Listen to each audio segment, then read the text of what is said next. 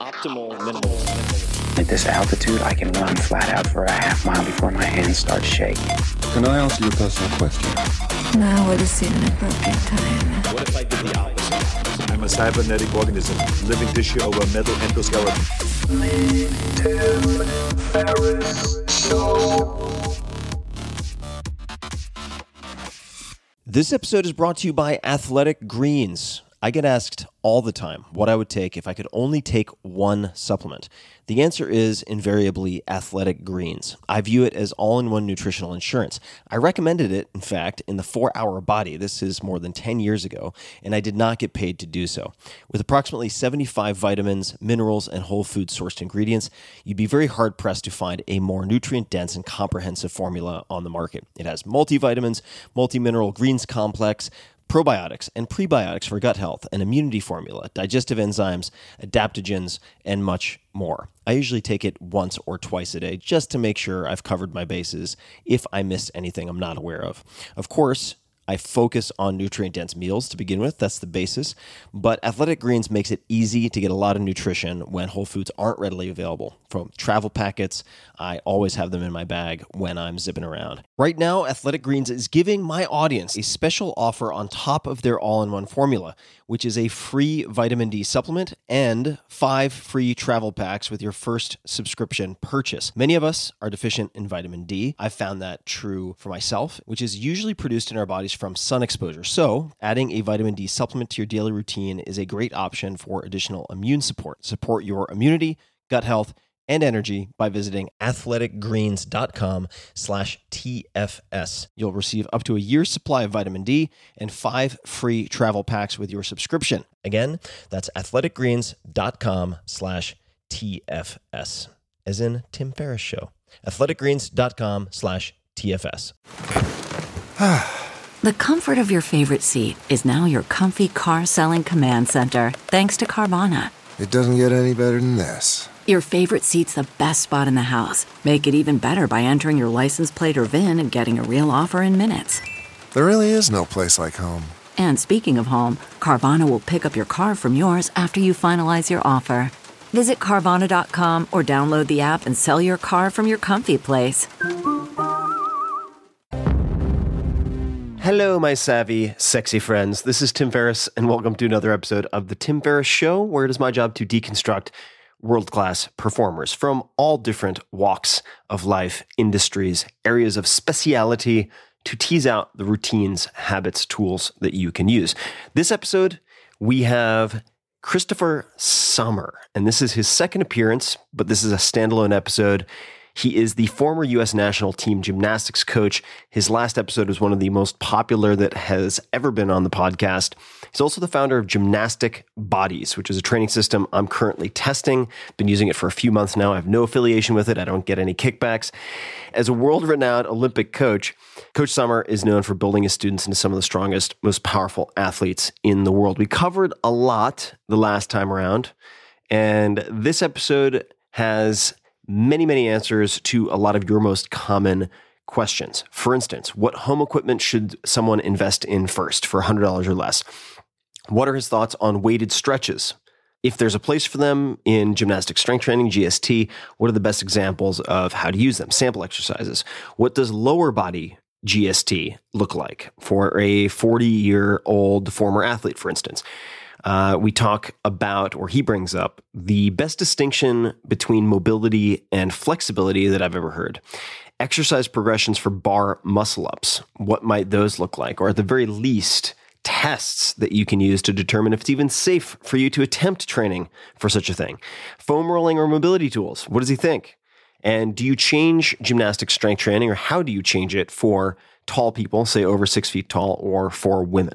So, there you have it. And if you would like to test out Gymnastic Bodies, I, again, have no type of affiliation whatsoever, but Coach will be putting up some sample videos that feature exercises mentioned in this episode and others on gymnasticbodies.com/Tim. It's also a sales page. There are a couple of different discounts and whatnot for you guys if you want to try it out, but they should be adding and probably have already added videos at the very bottom or somewhere on that page for you to check out. And if for whatever reason they are not there, you can go to YouTube and look for Gymnastic Bodies and find all sorts of good stuff. So without further ado, please enjoy my second public conversation. We've had dozens. Second public conversation with Coach Sommer. Coach, welcome back to the show. Thank you, Tim. It is very nice to be on the phone yet again.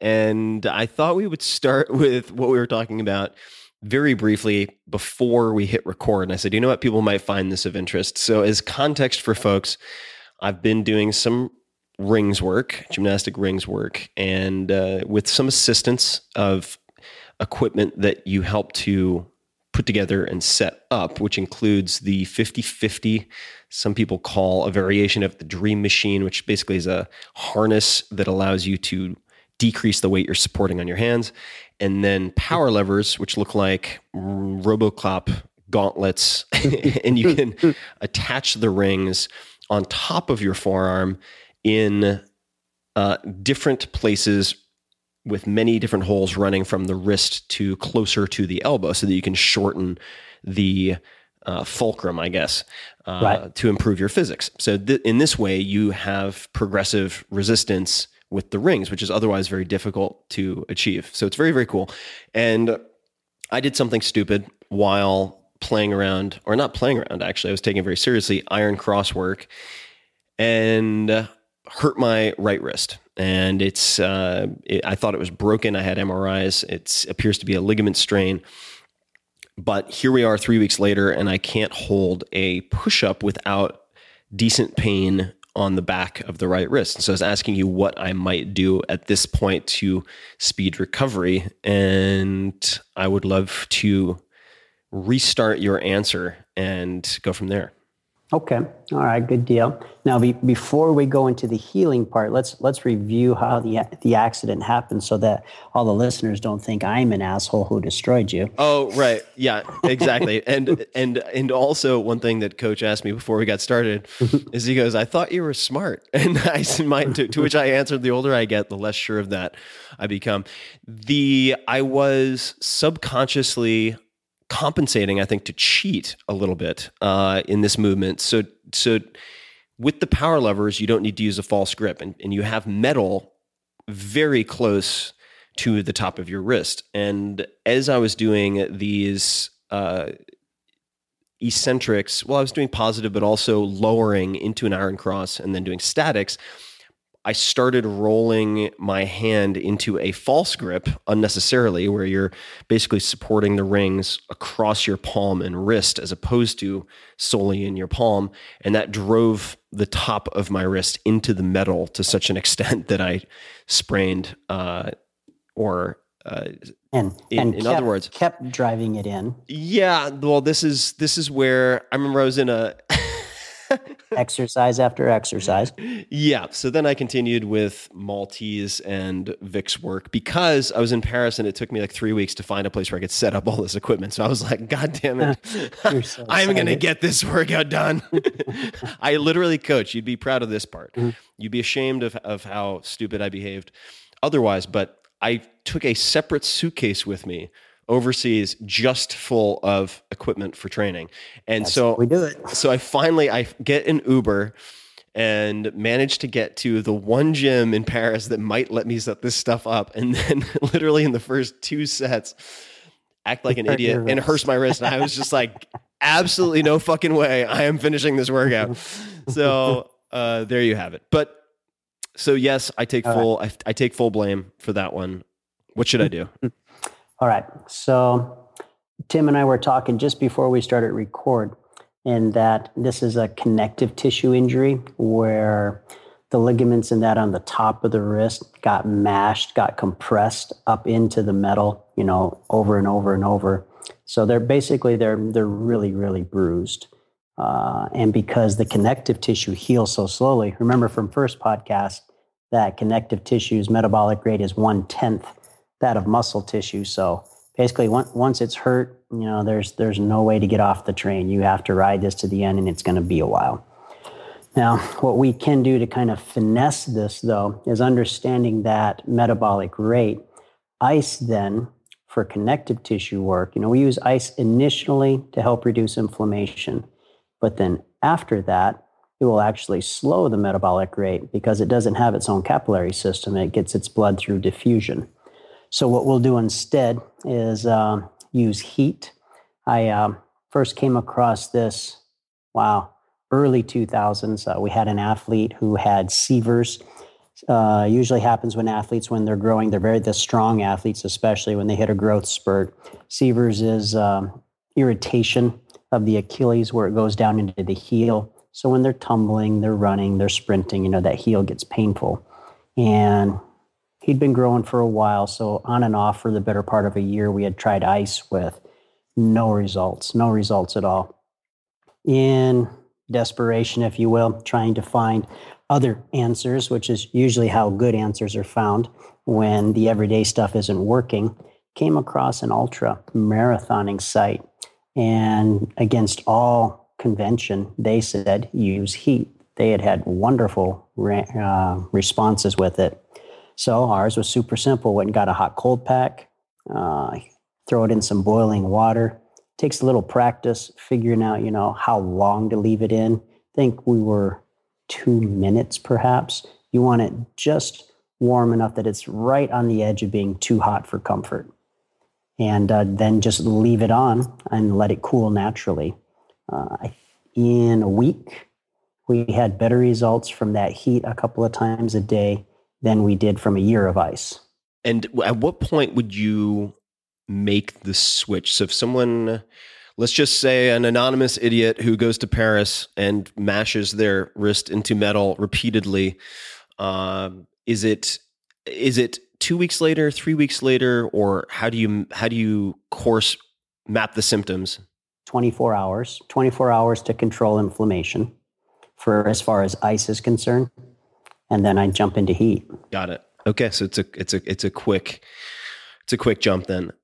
And did you, with this particular athlete, did you use any type of contrast therapy going from that hot to cold, or did you keep it to the hot? At that time, we'd never used any hot water. We used the hot packs. Right. And so we would just lay them on top. Now, I think it was, at that time, we weren't combining, but it could be very interesting. The issue that you run into if you do contrast baths with a wrist is that you have to soak the whole hand. Right. And then it's not like an ankle, the hands, of course, you're pulling out the oil, your hands, it's tough to get any work done, where with an ankle going back and forth, no big deal. For those listening, a contrast bath is simply alternating between room temperature water and then ice water, 2 separate buckets. Set a timer, go for a minute in the ice, and then just set your phone to beep in a minute. And what we'll have athletes do is just, throw a movie in. The protocol is keep alternating buckets back and forth as long as you can stand it without losing your mind. And why use room temperature water as opposed to hot water? Excellent. Well, what happens is I first stumbled across this. I don't remember the name of the trainer, but it was the guy who was working with Michael Jordan back in his heyday. And Michael had a game one evening, rolled his ankle, and they had a game the next night. So it was an oh shit moment. So, Michael, like anybody who's a high-level performer, is dedicated. He's obsessed with doing his best. So that evening, he did the contrast bath protocol for 2 hours. Beep, switch. Next night, on an injured ankle, scored 40 points. Wow. Yeah. The nice thing with the contrast bath is the cold is there long enough to reduce inflammation, but then it goes back into the room temperature, and it's not been cold long enough to reduce circulation by an extreme extent. Mm-hmm. So you kind of get the best of both worlds. Now, is there any reason to keep the warmer water at room temperature versus hot water? The difference going back and forth between, we've never used more than room temperature. It could be significantly uncomfortable because the ice water is ice water. Right. We make that. So we just want to bring it up enough. We don't want to make it hot. We're not trying to make soup, but just enough to get a little blood flow back into the cold again. Got it.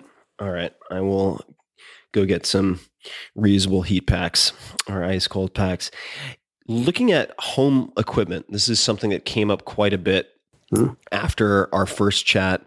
What home equipment should someone invest in first? And you can kind of look at it and start it. Yeah, to get started, if anything. Like, let's look at on the inexpensive side, like $100 or less, and then if you have unlimited budget. Okay. Actually, super simple, and I designed it this way on purpose because you've got to test the water. You've got to find out, is it my thing? Do I enjoy it? It's not always just a matter of, is it effective? Does it work? Obviously it's effective. Obviously it works. But then it becomes a matter of, is this my flavor of ice cream that I like? Mm-hmm. So basically they need some floor space. And they need a bar. They need an overhead bar. Maybe some light dumbbells, a dowel. The dowel will be a long straight stick. And other than that, they're kind of pretty much good to go. I mean, we really went out of our way to make it as simple to get started as possible. What would someone use a dowel for? And I mean, I have a few in mind, but for people who aren't familiar, so this is effectively a broomstick or even perhaps a PVC pipe. Yep. Broom handle, long wooden dowel. We use that for different shoulder mobility. So when we train adults, and this kind of goes back to the general structure of development, is before we can get into the really cool stuff, light hair on fire, get all strong, yada, yada, yada, we first have to undo years of damage from desk patrol. Yep. And that means mobility is jacked up. So we're going to use the broomsticks, the dowels, with a little bit of weight on them to start rebuilding that shoulder girdle mobility. Got it. And so for those people interested, I mean, this is in that category, we would have various types of dislocates, right? Dislocates, some flexion work where they're working on lifting their arms overhead. Probably for adults, their greatest deficit, especially those who've been having any type of a professional career, that involves paperwork, is they're going to have extremely poor shoulder extension. To describe shoulder extension, standing upright, hands at my side, lifting my arms back behind me. Yeah, I would put myself in that category for sure. And the shoulder extension, I mean, I've seen some improvements. Now, granted, I've gone from absolutely disgusting to watch to just moderately offensive to watch, but it's still a large improvement. You would actually be very impressed with my progress that I've made prior to the wrist injury. That is on one thing, which is if people look up dislocates and they use a normal grip. So let's just say people are starting with a dowel in front of them. They're holding it like a barbell in a deadlift with their arms slightly wider. So it's overhand grip. The opposite of that in some ways would be the dorsal grip, right? Where you start with the bar behind you and you're holding it as if you're going to try to do a bicep curl through your legs, right? So your palms are facing forward. So you might recall when I tried to get my arms, I couldn't get up at all. But then when we started at the top, my wrists were so inflexible that I couldn't bring the bar down at all. So I've made a lot of progress on dorsal. So it's really just illuminating to me to look at not only the shoulder restriction that I have, but how it is affected by shifts in the grip, right? Because this might be one reason why people are like, oh, I've got great shoulder extension, and they're using regular dislocates, let's just say, to assess that. And then they go on the rings and they're not prepared for it. And they're going through all these different types of hand positions and arm positions, and boom, they tear something and they're out of commission. The dowel, you could also use dowels. I remember if you could, for hollow body rocks or arched body rocks, correct? Sure. And that's something, why is that helpful? And so for people listening, the hollow body position would be, one way to think of it would be almost like a diver in the Olympics when they're jumping on the diving board before taking off. So they're not arched. They have sort of a slightly concave. If you were to lay on your stomach, put your hands out in front of you, put your toes on the ground, and then lift your body off of the ground a few inches. Is that a fair assessment? Sort of. That would be the arch if they were laying on their stomach. If they did the opposite, laying on their back, that would be the hollow. Oh, right. So just what I'm just trying to explain is the hollow body position, right? So if you're on your back, you're sort of rolling on the pelvis with posterior pelvic tilt, right? Yep, just everything tucked under. Think of the body as a long, flattened C, letter C. Yep. And what does holding the dowel achieve with the hollow body rock in that case, or the opposite where you're on your stomach and kind of doing again that flattened C? But what does the dowel accomplish? Give them something visceral to feel. So as far as shoulder girdles concerned, if they shrug their shoulders up to their ears, that would be scapular extension. If we do the opposite, that would be depression. Mm-hmm. So when they have that, holding it with just a regular grip and they push that dowel up above their head, that helps them physically to activate the shoulder girdle and get that extension through the shoulders. Mm-hmm. And for people who have tried either of these, and I encourage people to try them, try it with and without a dowel, and video yourself if you can, because it's incredible how having something to hold on to can address a lot of the problems that you have. At least in my experience, that was true with the arch body rock in particular. And what other pieces of equipment, if any? For getting started, that's a pretty solid list, because a lot of their stuff, we're not, even though I know they would like to, right? They can't jump right in. They're going to have to pay their dues. We're going to take 6 months, maybe 8 months. We're going to do some strength work, but primarily we're going to address those joint deficits, those mobility deficits. Because if you can't get in the correct position, how can you exercise in the correct position? Mm-hmm. You can't. I was speaking with someone the other day, and we're kind of pointing out some of the fallacies in traditional training, where it's just kind of accepted that as you get older, your body can no longer tolerate doing overhead weighted work.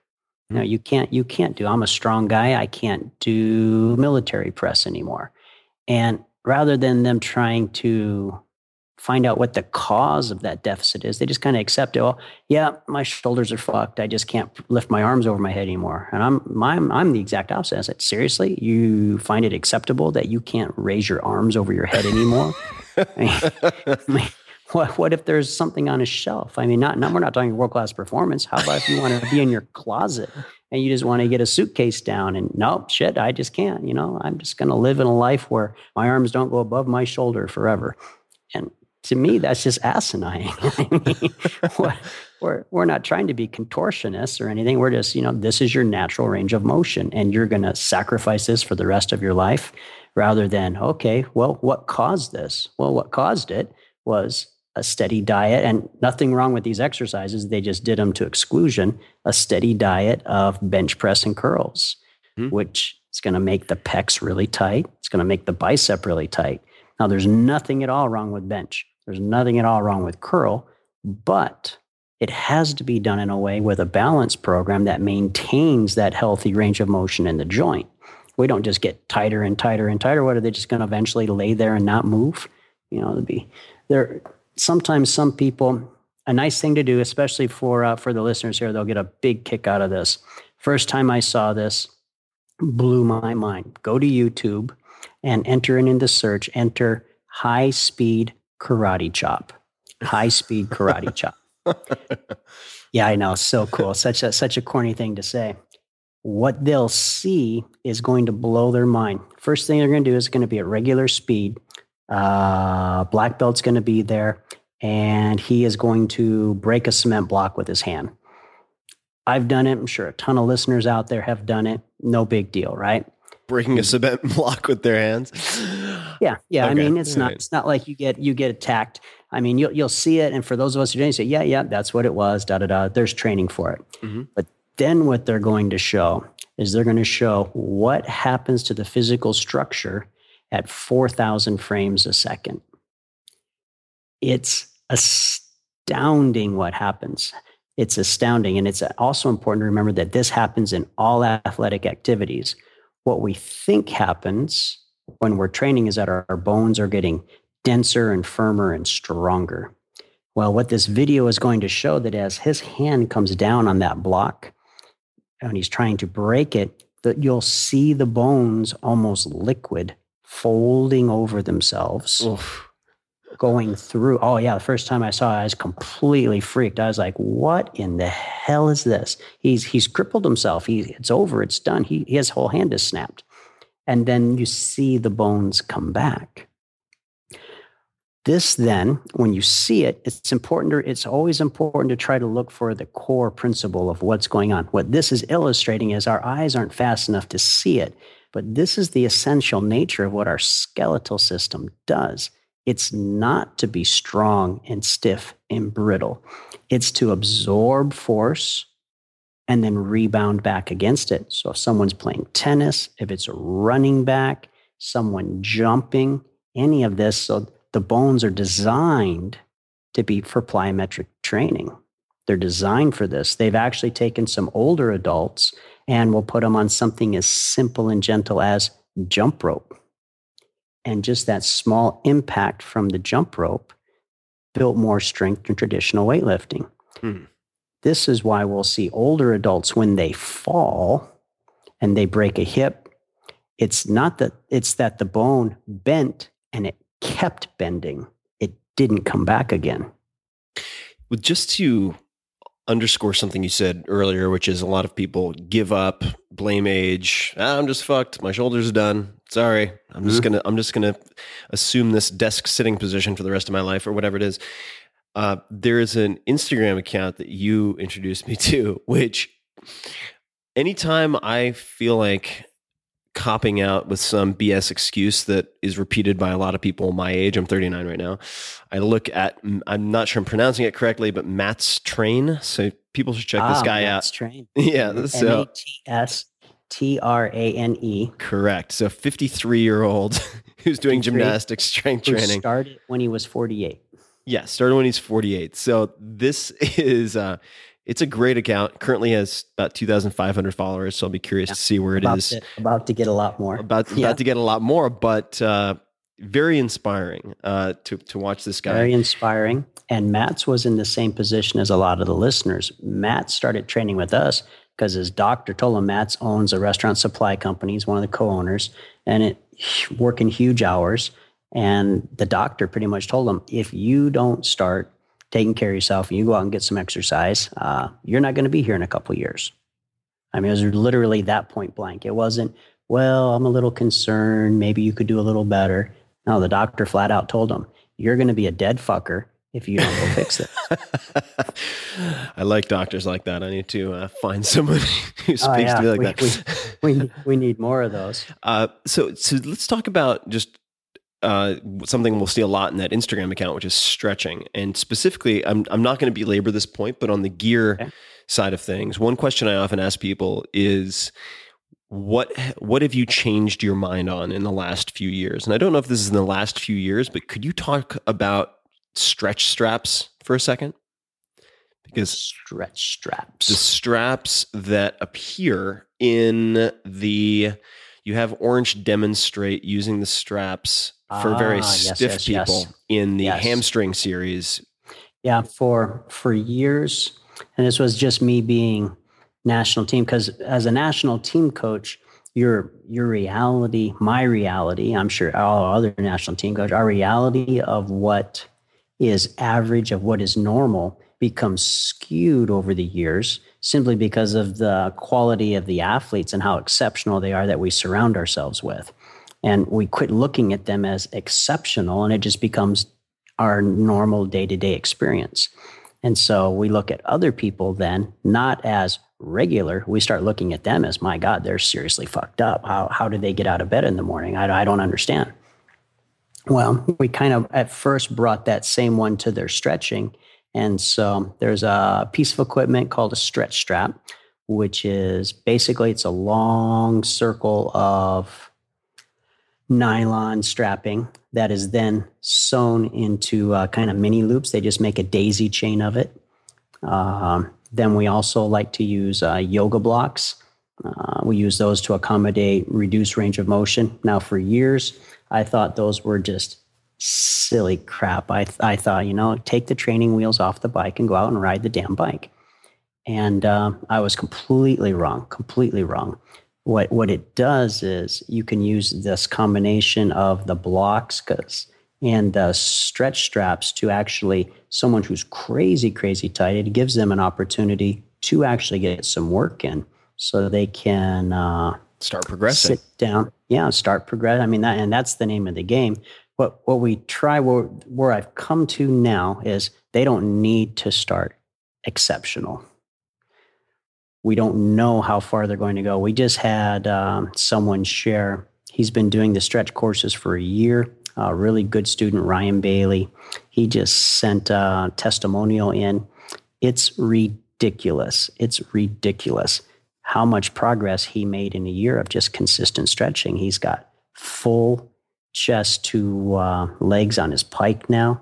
He's got, he can sit down. He can pull touch his head to his toes.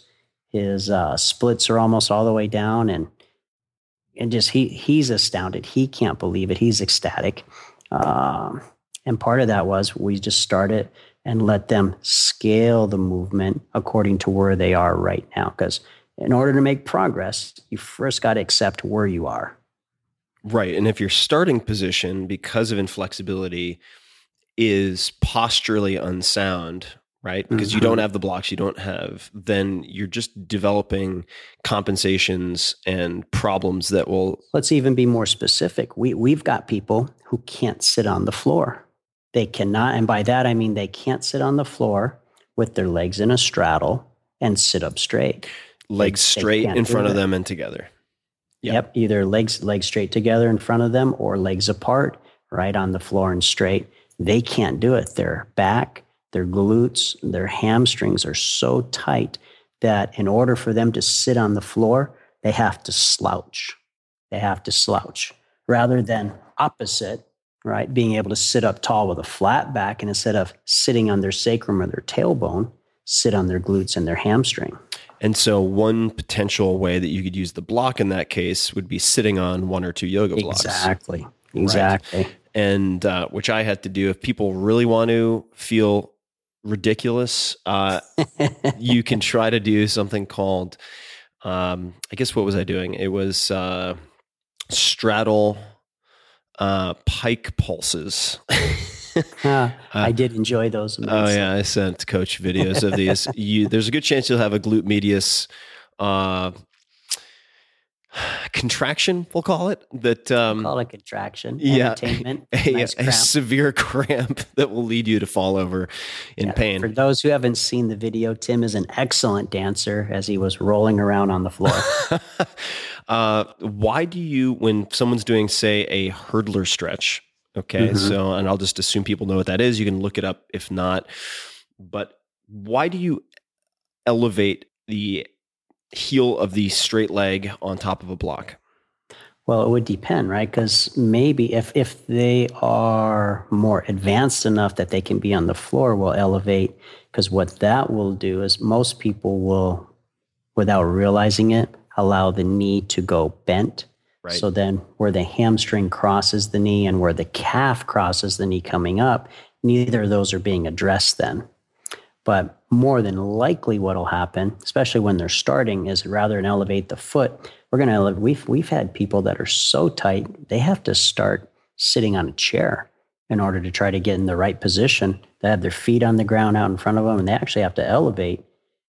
And it's what the hard thing for them is you got to be understanding of where your body's at. It's not a good thing. It's not a bad thing. It's a what it is thing. And if we're expanding to weighted stretches, this is a question that a number of folks have had. What are your thoughts on weighted stretches? If there's a place for it in GST? Essential.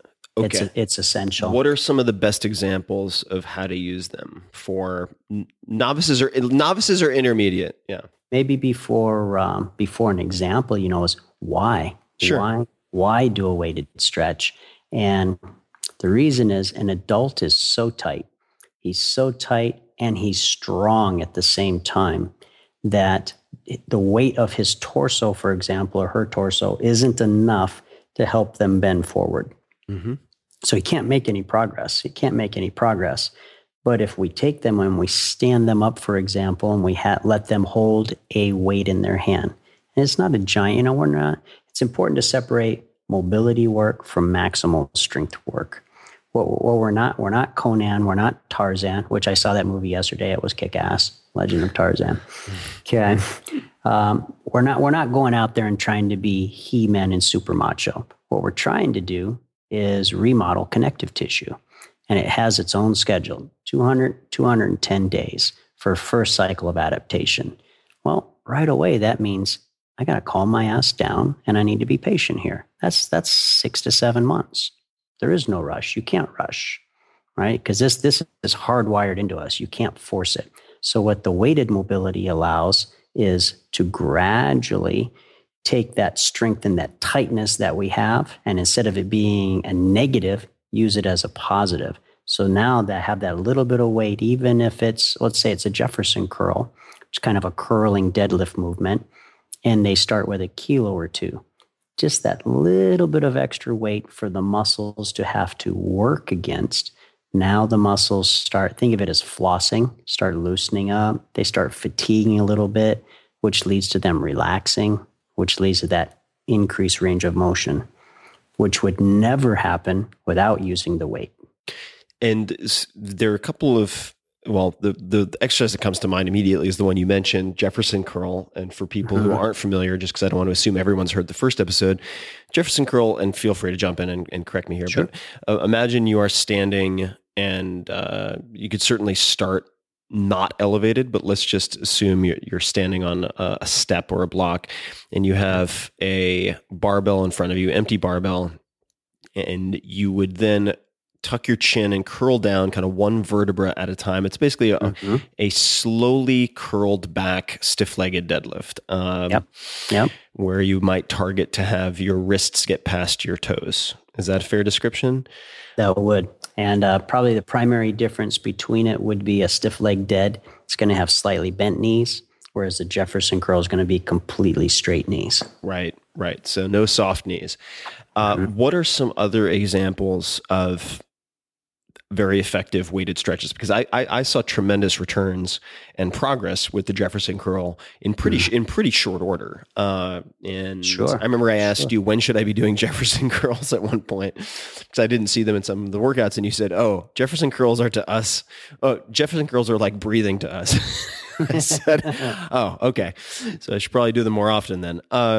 What are some other exercises that you find particularly effective as weighted stretches? The shoulder extension work.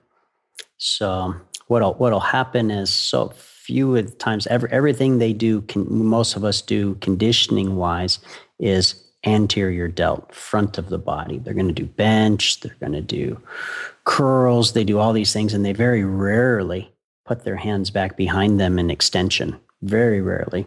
So they actually create their own shoulder impingement. So that weighted, and now we have the pecs are so strong that the shoulders are rolled forward. They're strong and they're tight. Sometimes people mistakenly think that in order to be strong, they have to be tight. That's not the case. So what are we now? Today is Friday. So it's opening ceremonies today. So Rio Games are just getting ready to go. Gymnasts are going to be first out of the gate. They're going to see ridiculous strength and power, right? Different strength. Power is strength multiplied by speed. So they're going to see ridiculous amounts of power. They're going to see huge muscle mass. And they're also going to see an athlete that's very supple and mobile and agile. So it's very possible to have both. And the shoulder extension works. Would that take the form of dislocates with a little bit of weight on the bar? the dislocate's going to be from the front all the way to the back. The shoulder extension work is starting upright, grasping a bar, some kind of a bar with a little bit of weight. It might be as little as a pound. Our athletes went all the way up to 20 kilos, but, start where they're at. And then without allowing the torso to move at all, just using the shoulders, lift the bar up behind them. Got it. Goal is to get to 90 degrees. If they can start rolling overhead, their grip is too wide. So narrow that grip in a little bit, lift again, and keep going. Goal is to get down to shoulder width and still being able to lift to 90 degrees. I saw a video on your Instagram account of a very peculiar exercise that I'd love to get your 2 cents on. And sometimes I wonder when I see some of these exercises, I'm like, did Coach Sommer just come up with something for his own entertainment value to see how many thousands of people he can get to do this? But this one was interesting. It was someone standing on a bench, like a bench press bench. They were holding on to what looked like a 45-pound plate, could have just been a bumper plate of some type, underneath the bench. So imagine if you put the 45-pound plate, let's just call it a plate, directly underneath the middle of the bench. Then they reached their arms down on either side of the bench, grabbed this plate, stepped up onto the bench, and then went from bent knees to straight knees, trying to bring their head to their toes, effectively, or shins, with the plate beneath. Like, they can't lift the plate up, of course, because it's under the bench. What is this? What is this movement, and what are the applications or values of it? That's a weighted pike, and that was part of my elite athletes' daily warm up. And then, because it's me, of course, so some of them, the 45-pound plate wasn't enough. So I was kind and generous enough to go over and help press down on the plate for them to give them some extra range of motion. Got it. And what would they do? A short number of repetitions? For that particular one, yeah, they could go. There's a couple of ways we could program that. We could just go a straight 30-second hold. So straighten the legs, hold for 30. That was very common for us. We would also do what we call a 10 by 10. So that would be starting from a squat, straighten up, little pause, back down to a squat would be 1. Do that 10 times. And then the 10 by 10 part comes from on the 10th one, hold that weighted pike for 10 seconds. Got it. Yes. No, I've done shorter versions of this for you before. Just one more quick one. I'd kind of like people to stop. The reason we call it mobility instead of flexibility is because in their heads, they think flexibility is being rather passive, that there's no strength involved. And I'd like them to start considering that usable flexibility or mobility has a strength component to it. That if we have extreme flexibility that's not supported by strength, that's actually dangerous. It's a liability. It's actually dangerous. Yeah, it's a liability. I can get my joint way out here and it can be under load suddenly on the field of play and I get hurt. Uncontrolled range of motion, yeah. But if there's strength throughout that range of motion, well, now we've increased our athletic ability. We haven't decreased it. This is a question that came up quite a lot from listeners. What does lower body gymnastic strength training look like? And let's a great question. Let's just say for a 40-year-old former athlete, right? So it's somebody who's not hobbled, right? But maybe they're just a recreational athlete. They think they're not hobbled. They think they're not hobbled, right? They're not hobbled. Because I'll share a story to show that they're more fucked up than they think they are. Okay, sure, go for it. Our very first seminar that I did, working with adults way back 2007, 2008, had some really athletic people show up, really strong, by regular everyday standards. They squatted, they deadlift, they were strong. And when I tried to do our entry-level plyometric work with them, so kind of straight leg bouncing that I would do with my introductory athletes, my 5-year-olds, it destroyed them. It destroyed them. In fact, the stronger they were, the faster they went down. Now, just to dig into that for 1 second, I apologize, but just for the image in my head, we're not talking about like broad jumps. We're talking about sort of a jump roping movement where they're hopping like for 50 feet down a mat rope with straight legs. Yeah, got it. So when we train, we separate jumping movements where the joint is bending and then jumping from rebounding movements where the joints are tight and extended. So the Olympics getting ready to start. Going to see some crazy stuff. When they're tumbling on the floor, there's no time to jump because it happens so fast. We're using this. So the body has to be strongly extended so that the connective tissue is what provides the power. There'll be if we look at it under, we'll get some people who fuss. Oh yeah, if I look at it under the thousands of frames a second, I can see a knee flick. I'm like, you know what? Bite my ass. No one can see that as we're coaching. What the athlete is trying, I'll tell you both as a coach and as a former gymnast, what we're trying to do is be as extended as possible. So what happens then is you take an adult, and what have they been doing for conditioning? Well, they've been doing what they know how to do. They're going in and they're doing leg press, and they're doing leg extension, and they're doing leg curls, and they're doing squats, and they're doing deadlifts, which are all primary muscle mass exercises. There's no joint conditioning as far as a plyometric factor is concerned. And this is kind of what also leads to, and they're always exactly on track, which everything is in alignment. Well, that's a separate discussion, but there's no impact. So they get really, really strong. And this is what leads to that kind of weekend warrior syndrome where they go out now on the weekend. Monday, Wednesday, Friday, they conditioned in the gym. They've been working hard. Their diet's good. They're doing their cardio, and they go out to play softball, and they go to run around the base, and they have these strong primary movers, but they haven't done anything for ACL, MCL, meniscus. Their knee goes a little bit out of alignment, and they pop their knee playing softball. So what would you prescribe to prevent that? And whatever we can give people, obviously, if they want to dig into the deep training, they need to look at the more in-depth and comprehensive courses. But what are some movements that might help? Yeah, they actually, some people were really good on the last podcast we did, and through the comments, they put up, it's also in our courses, there are specific knee exercises, because the trainers will tell you should always, always, always make sure your knees track over your toes.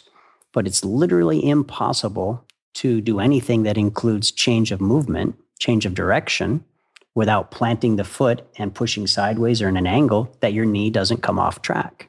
Mm-hmm. So if all I do is these primary squats and deads, I build this huge, strong muscle mass, and I haven't done anything to prepare meniscus, where it takes the knees off to the side. And there's, either direction and then twisting movements. They don't have to be huge loads. And, we cover all that. We should put up some samples for them. Remind me, Tim, we'll put that up for them. But could you describe one of the movements just for people who want to get an image in their head? What would one of these exercises look like? Probably the simplest one would be a twisting squat. So think of sitting on the ground cross-legged, or we used to call it sit like an Indian when I was young. Mm-hmm. So sitting on the ground cross-legged and stand up out of it without hands. What's going to happen is as they're standing up, and then we'll ignore the fact that we're going to also push on the side of the ankles, but just from that standing up, right, they're working the ACL. They're putting pressure on the outside of that knee and standing up.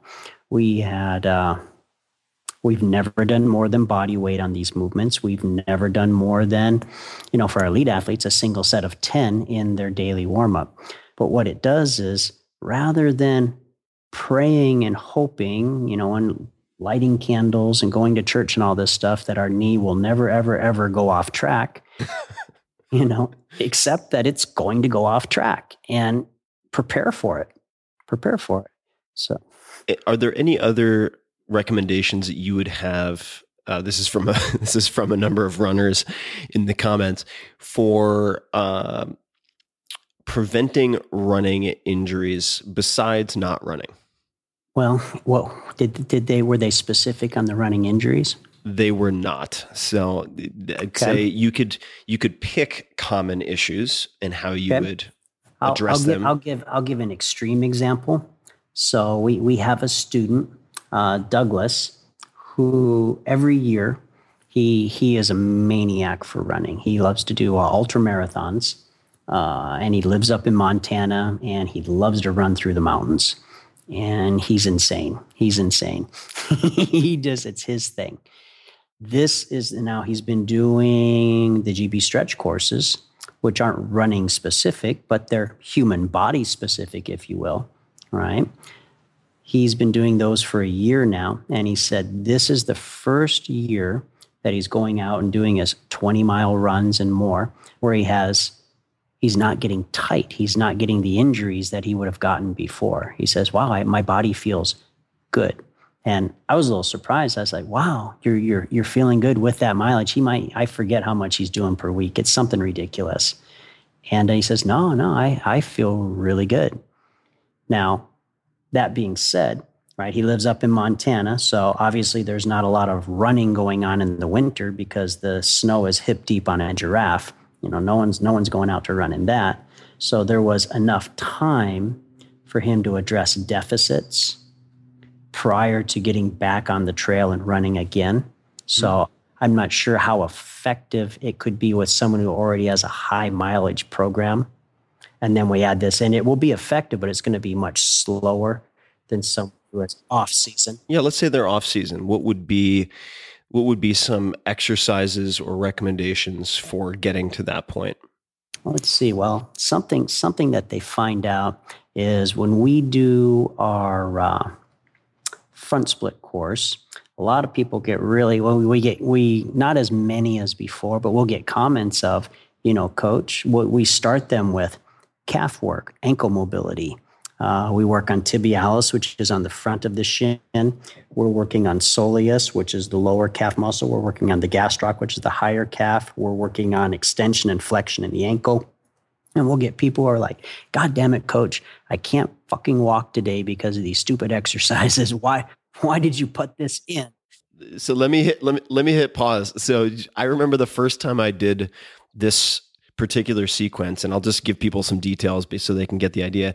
And it starts off with feet parallel, 60 calf raises, and then stretching. And then very quickly, like 60 seconds later, all right, duck stance, feet pointed out, 60 calf raises, and then more stretches, and then feet pointed in, 60 calf raises. And I just remember this is the first time I did any stretch workout from you. And I was like, holy fuck. I'm going to get buried by this stretch workout. I thought this was going to be a day off, and I'm only 5 minutes into it. It isn't actually that punishing the entire time, but please continue. And yeah, just want to add some color. Yeah. Cause what happens is it's important to understand that our bodies are capable of generating enormous amounts of power, but it was supposed to be on an as needed basis, not all day long every day. What we are by nature, just due to how our physique is designed, is we're endurance animals. So your calves are designed for endurance work. They're designed for you to go out and kill something, put it on your shoulders, and then carry it through the mountains 6 miles back home. And people don't train their calves like that anymore. So the calf is an endurance muscle. Your core is an endurance muscle. Your arms are an endurance muscle. Just why do it? For example, we used to take and we'll come back to calves. We used to have my athletes do very heavy weighted legless rope climbs. And when I stopped doing that a couple times a week, and had them go on a 7-meter rope, triple climb. So up, down, jump in the back of the line. Their turn comes back up on a 7-meter, up, down, get in the back of the line, come back up again, up, down. So what is that? I think that's seven ascents in 5 minutes, right? Because they're just booking. And, I'm not warm and fuzzy when we're working with athletes, because this wasn't conditioning. This was warm up. This is what we'd consider pre-strength. Right. At an elite level, if you can't do that as part of warm up, you're not elite level, and you're not strong enough to do advanced strength and advanced work on rings. But what we noticed just as a consequence of putting that in their daily warm-up, is their arms exploded, which is kind of contrary for how I was taught coming up. If you want to get stronger, we need more load. Well, yes, in certain circumstances, but because the bicep and the arms are endurance muscles, because think about it. If I go out and I kill something, does it do me any good if I can only carry something for 30 seconds? Right. Right. I got to be able to carry this for long durations of time. Well, calves are the same. So a good friend of mine, I mentioned the other podcast, was the Bulgarian Olympic coach. I learned a lot from Rumen. Rumen was the one who found out that connective tissue, like the Achilles tendon, which is what we're training with those high rep calf raises, they're healthy with high rep work. And if so, the converse of that, the flip side of that, is if you're not doing high rep work, you're slowly starving that connective tissue. You're slowly starving it because it's not getting enough blood flow because it doesn't have its own capillary system. So it's fed by exercise and movement.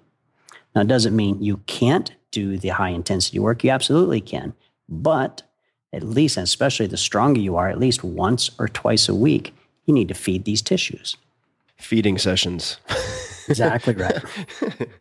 Tissue feeding sessions. And so if we're looking at these runners, right? And so you're having them engorge the calves, feeding the connective tissues, and then looking at different types of bent ankle work before the hamstrings, right? Right. And are there any other at their level of strength, that's probably sufficient. Later, as they get more advanced, so once we have healthy joints and we have some reasonable mobility, then we can start doing plyometric work. Because plyometric work is what? It's multiples of body weight on impact. What's running? Running is going to be a multiple of body weight during their run. That's why someone who's really weak and deconditioned, when they go out to run, it's like a session from hell. They're just, everything hurts. They're flat-footed. There's no bounce in their step. Their lungs burn. Everything hurts compared to someone who's in shape. For example, way back when, right, in high school, now we didn't have the nice floors, the nice gymnastics competition floors that we have now. So we tumbled, when I was coming up, on wrestling mats. I know. They're yeah. Yeah, exactly. You did wrestling. I know wrestling mats. Oh, yeah. Yeah, you know them well. And so what happens is I was repeatedly exposed to 10 to 14, when we've measured at Olympic Training Center, when someone does basic tumbling, a round up back handspring backflip, they're hitting 14 times body weight. Well, not 14 times for one single time in training, but turn after turn after turn after turn, because it turns out that how we increase the strength of connective tissue at really high levels is very high load, very, very short duration, fractions of a second, high intensity microbursts. That's the fastest, most effective way to build connective tissue strength on a joint that's prepared to do so. So I had a crush on a girl in high school, and she was a big runner. I'd never ran a day in my life except from chores or something. So I immediately went out. She was going to run in the summer, so I jumped to 12 miles a day. I went and joined their elite track club, didn't notice a thing. Within 2 weeks, went out and ran 20 miles, didn't notice a thing. I remember talking to people saying, I don't understand why people have to train for this shit. I don't understand this. This is no big deal. But if someone can handle, right, that higher level, more advanced plyometric work where they're hitting 14 times body weight, 10 times body weight, are they going to notice when they're running and it's maybe 2.5 times body weight? No, that's nothing. That doesn't even exist. You don't even notice that. Now, we have to build up to it, though. What are to shift gears to a different common question, what are the prerequisites for a safe back tuck? So backflip. Now let me.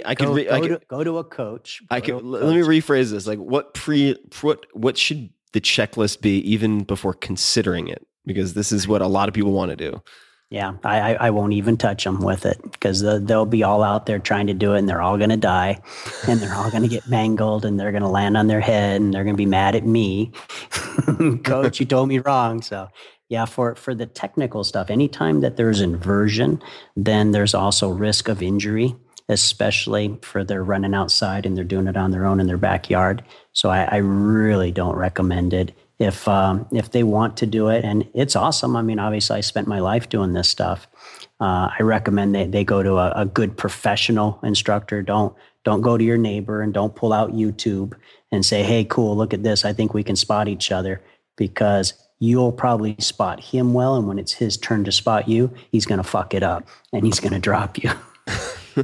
So let's choose something a little safer, not as much fatality risk or paralysis risk. Prerequisites for a bar muscle up. Okay. Or the most common mistakes in training for muscle ups.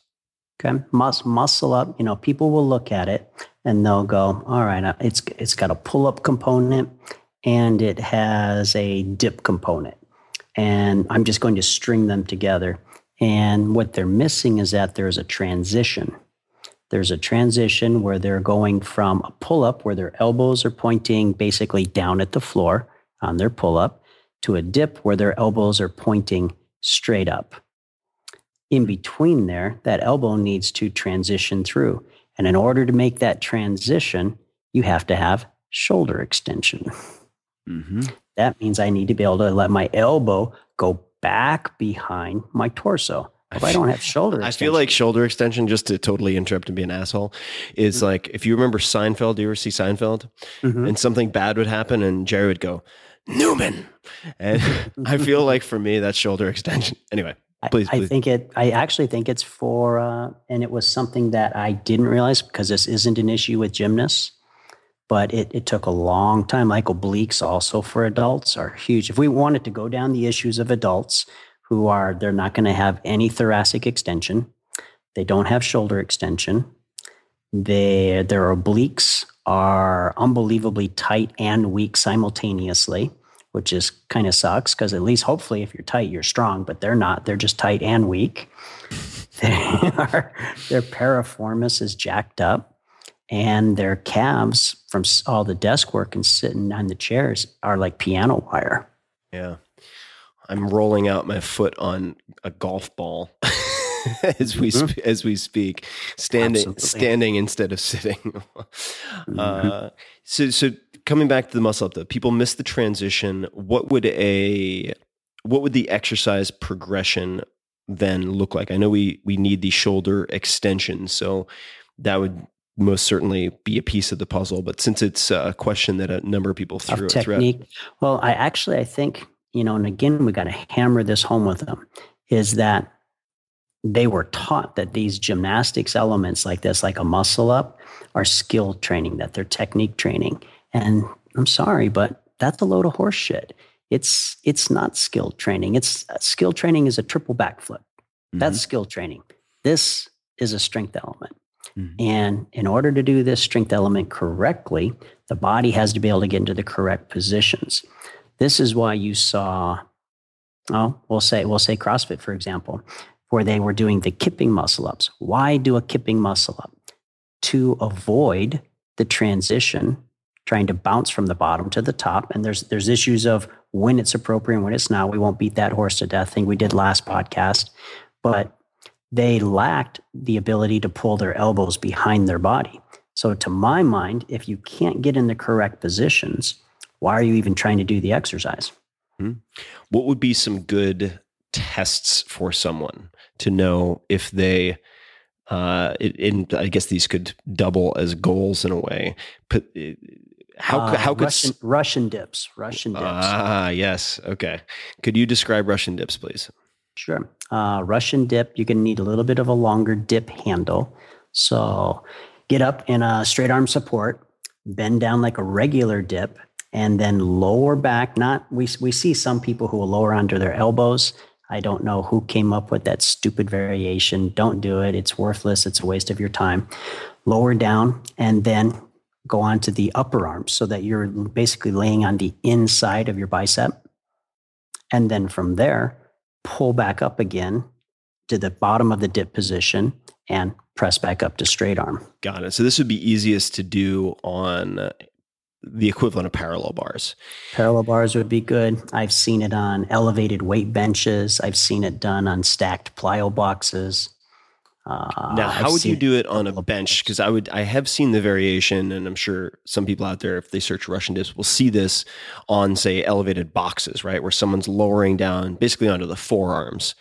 Right. But what you're saying is you want to lower in such a way that you end up kind of on the inside of your bicep. Is that correct? Mm-hmm. Well, think of it this way.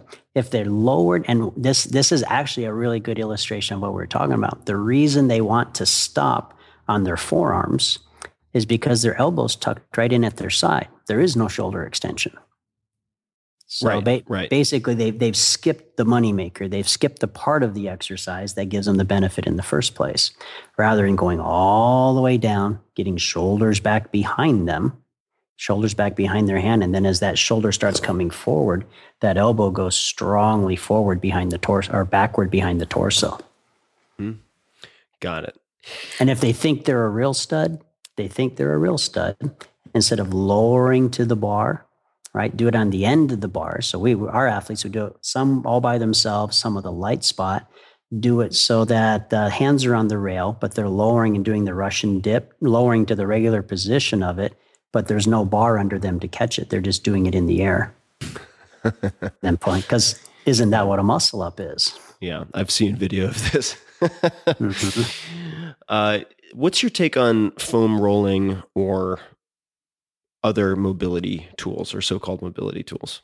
I like it, especially for someone who is just getting started, because what has happened over the years of them being inactive, and I vaguely remember this back when I used to have hair, but like getting tangles in your hair. Right. So if the muscles aren't stretched out on a regular basis, stuff just starts getting knots in it. Just think of it as a tangle. And the foam rolling, done well, can be a really nice way to get in there and just break those lumps out, break those knots out. What separates doing it well from doing it poorly? What are the characteristics? Well, pain, actually. So because these knots, it's unpleasant to loosen them up. And so there's got to be some pressure on there in order to break that stuff out. And, actually, some people will present it that there's a difference between pursuing health and pursuing performance, that somehow they're diametrically opposed. And in my approach with all my athletes over the years, I disagreed with that vehemently, because a healthy athlete is one that can perform better. If he's got athletes or injuries that are niggling in the back of his mind, he can't pay attention at business. So the healthier we can keep them, the more pain-free we can keep them, the better results we're going to get. So, especially, Olympics right now. Are there going to be some little here and a little there? Yeah, but overall, we want healthy athletes. With the foam rolling, right? If these knots and lumps aren't addressed, they're going to get pulled tighter, and if they stay too long, they're going to become adhesions. All right, and now think of that as we're starting now to replace muscle tissue with collagen, and obviously that's a horrible bad thing. I was just recently in England doing some workshops over there, and I saw a gentleman with probably the most severe kyphotic hunch forward. Like we saw Hunchback of Notre Dame. Yeah. Yeah, this guy was bent 90 degrees forward. Wow. And he was walking down the street. And I looked at this gentleman. I was just like, and then I was like, oh my God, that poor bastard. And then I saw several other people like that. And I think what's important for people to realize, is because everyone's getting older. We're not getting out of this alive, right? It's going to happen to everybody. And they need to start looking around, and they need to see these people who are dealing with these issues and understanding that the vast majority of them were not born with that issue. this happened from a lifetime of neglect. And by neglect, I mean not necessarily, they were trying to do it, but they just didn't exercise. They didn't stretch. And before you know it, boom, now I'm screwed. And when it gets to that point where that gentleman is, right, there's no coming back. I mean, we can go over crush fractures and how vertebrae change shape and distension in the neck and all this stuff. But the bottom line is if we went way back and started with just the foam rolling, even something as simple as the foam rolling, and just broke lumps out, start getting some blood flow, start loosening things up, quality of life is going to be so much better later. Is there any difference? This is a common comment that I saw. Tall people, let's just say over 6 feet tall. Any changes or to training in GST for those folks? No. Mm-hmm. No. I know they would like there to be. But we have guys who are 6.5 feet tall, 6'6", and they've got front levers and press handstands and rope climbs.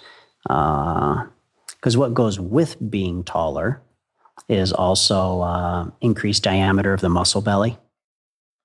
So yeah, it's a bigger frame, but it's also a bigger engine.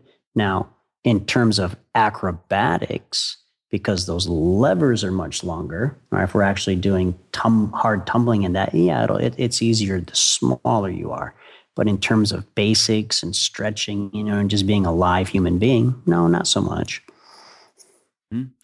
And on a related note, men or women, different training approaches, same approach? Once they get up to an upper level, we're not going to take the girls into the more advanced ring strength. I personally have it. I don't know if there's some who can. I haven't done it. I will say that in our gym, when Alan was 10, he and Jeffrey, my standard. Who is Alan for people who don't know? Alan was my last senior elite athlete for the U.S. national team.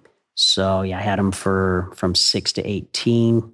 So 12 years of training, 16,000 hours plus that I spent with his preparation. When he was 10 years old, he was capable of doing 15 muscle ups, slow, no kipping, no bouncing. And it was a young lady who beat him. And there were reps in there I didn't count. Chelsea, one of our young ladies I was training at the time doing the physical prep for our elite girls, she did 17. And they were beautiful. Yeah, she was pretty awesome. So for people who are coming in off the street, let's just for the sake of argument say they're 35, former athletes, men and women, are the training approaches the same? Yes. Got it. Okay. So no modifications needed one way or the other. No.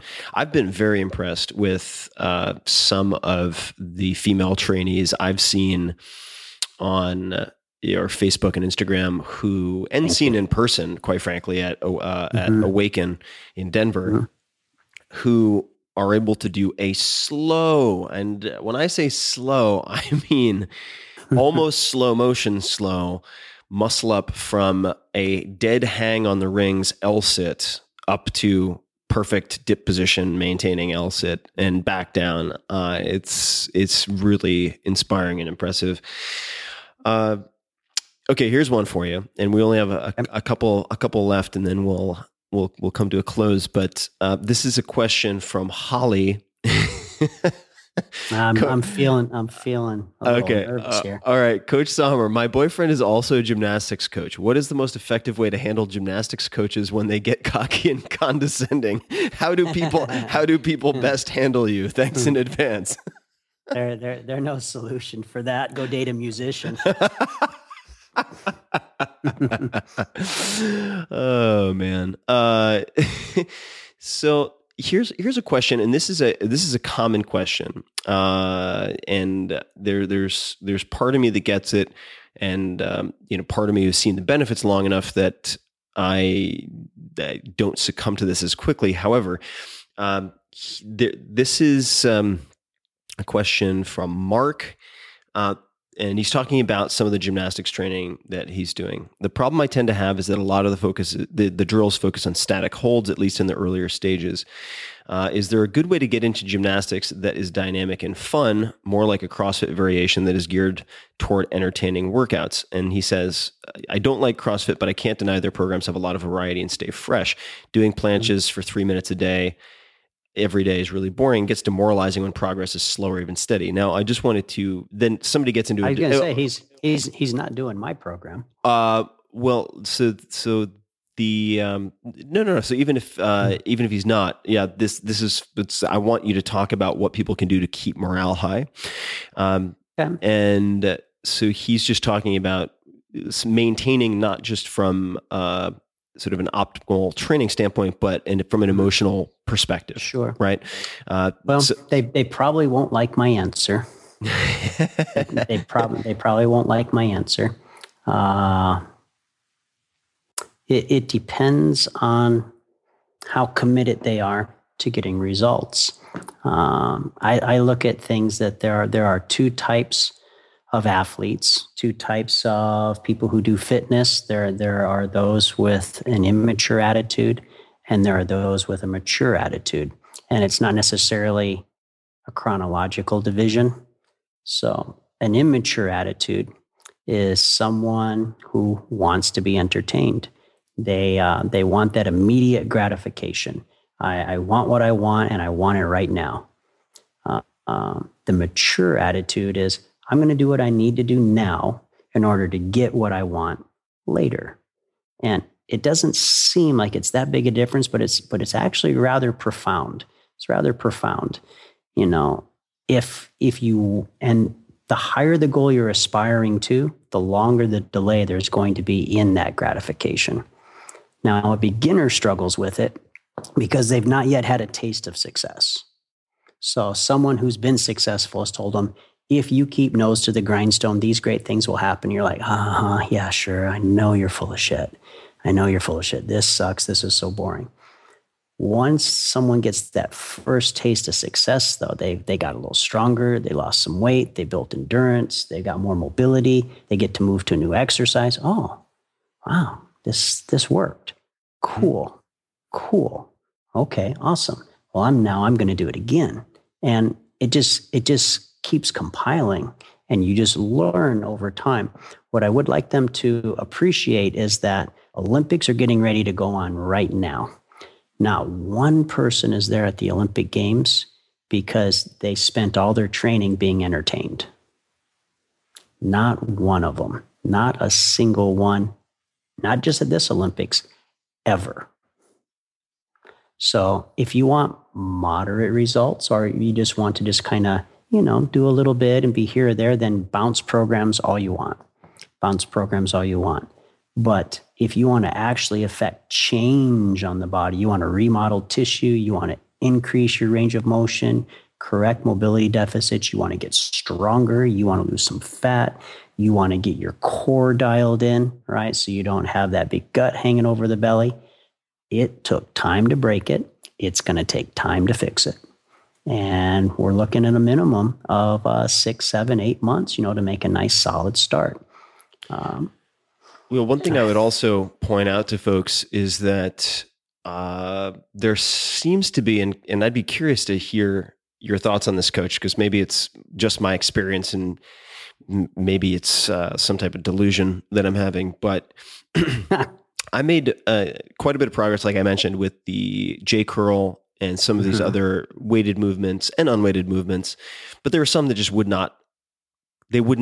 or didn't feel like they were progressing at all. Okay. And then about a month ago, when I was overseas, I did a stretching workout and it seemed like almost overnight, everything had leapt forward like 30%.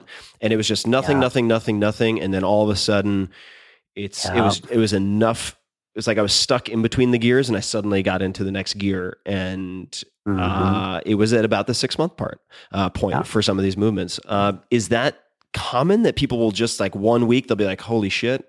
Yeah, it's completely common, and tough for a beginner who feels like, God, I'm not getting anywhere. You're not getting anywhere. But it's just, it's just the body adjusting. It's just the body retooling. The body, things are progressing, but they're progressing at such a subliminal level that they're not even aware of it. Mm-hmm. Think of it as there's just a lot of times it's just one little thing that's kind of throwing a kink in the wheel. It just needs one little muscle to get caught up, and then everything else can go forward. Mm-hmm. And it's just being patient. I think sometimes it helps. It helps for people to understand that this training, working out, fitness, whether it's GST with me, whether it's CrossFit, whether it's tennis, whether it's just hiking in the mountains, it doesn't matter.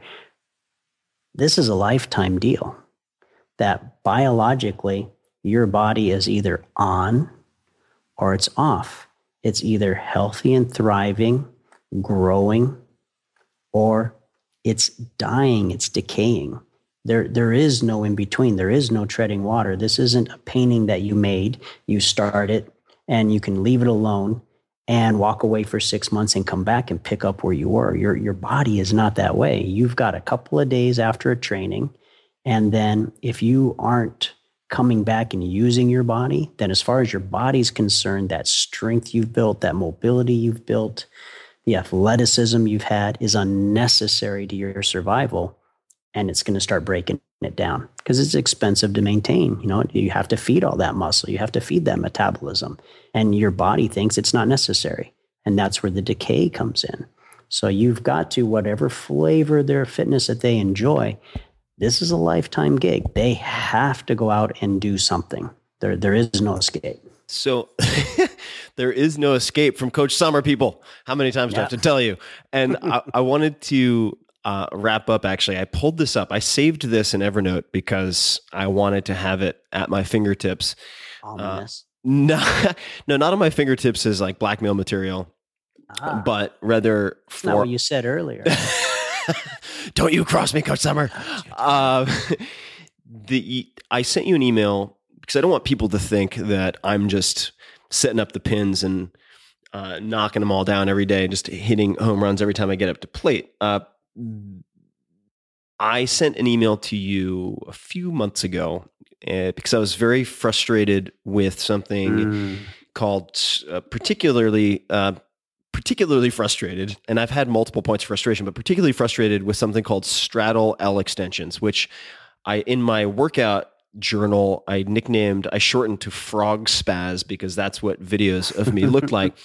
And I'm not going to read the whole email because it's a decent length, but I'll just read a portion of it, which is the following. Dealing with the temporary frustration of not making progress is an integral part of the path towards excellence. In fact, it is essential and something that every single elite athlete has had to learn to deal with. If the pursuit of excellence was easy, everyone would do it. In fact, this impatience in dealing with frustration is the primary reason that most people fail to achieve their goals. And I'm not starting this email where it started, but unreasonable expectations time-wise resulting in unnecessary frustration due to a perceived feeling of failure. Achieving the extraordinary is not a linear process. The secret is to show up, do the work, go home. A blue-collar work ethic married to an indomitable will.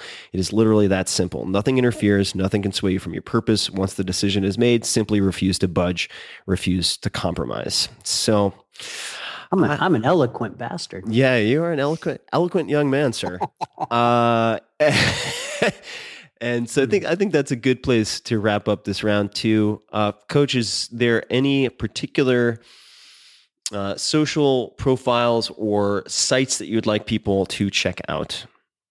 Okay, let's see. Obviously, we have a Tim Ferriss landing page, gymnasticbodies.com/Tim. Tim has asked that we're gonna update for you guys and put some more material on there.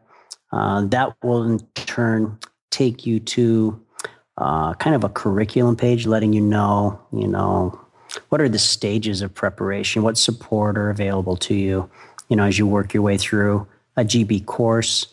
Check out our Facebook page, gymnasticbodies.com. A lot of great stuff on there. Check out my personal page on Facebook, Christopher Sommer. Good gymnastic stuff, occasional just kind of crazy stuff thrown in there as well. But You guys are used to that from Tim's page. And people can also check out your YouTube page, which is youtube.com/gymnastic bodies, for people who are curious about the Russian dips. There's a video of the Russian dips right there. Russian dips in L-sit. You can find it if you go to the videos page. It's maybe 4 rows down. How to use gymnastics rings, standing straddle press. The weighted pike stretch that we talked about is also on that page. Lots of good stuff and lots of exercises that I have also used already up to this point, like the lat flies, which are a really cool exercise. Excellent. Lat flies, just to throw the image out there, imagine doing a wide grip pull-up to the point that your head is just below the bar and your arms at the elbow are bent at 90 degrees. And then you're moving your torso, your chest forward and backward. I mean, that's a very primitive description, but maybe a hanging pec deck. Yes, exactly. It's like you're hanging from pull-up bar, but you look like you're sitting in a pec deck, and then you're moving your torso back and forth. That's a killer exercise. Coach, I really appreciate the time as usual. Thank you, Tim. And I'm going to get back to training this evening and continue my stretch series. And I'm going to go get a heat pack to work on this wrist that I have mangled in my own stupidity. Paris is dangerous. It's dangerous, man. Yeah, you got to keep an eye. I was focusing too much on the croissants and not enough on proper training. But Coach, as always, thank you very much. And to everybody listening, for show notes, as always, you can find links to things that we've mentioned at 4hourbody. Not a 4hourbody. You can go to 4hourbody.com if you want to see my second book, but you can go to 4hourworkweek.com/podcast. And until next time, thank you for listening. Hey guys, this is Tim again. Just a few more things before you take off. Number 1, this is 5 Bullet Friday. Do you want to get a short email from me? Would you enjoy getting a short email from me every Friday that provides a little morsel of fun before the weekend? And 5 Bullet Friday is a very short email where I share the coolest things I've found or that I've been pondering over the week. That could include favorite new albums that I've discovered. It could include gizmos and gadgets and all sorts of weird shit that I've somehow dug up in the world of the esoteric as I do. It could include favorite articles that I've read and that I've shared with my close friends, for instance. And it's very short. It's just a little tiny bite of goodness before you head off for the weekend. So if you want to receive that, check it out. Just go to 4hourworkweek.com. That's 4hourworkweek.com, all spelled out, and just drop in your email and you will get the very next one. And if you sign up, I hope you enjoy it.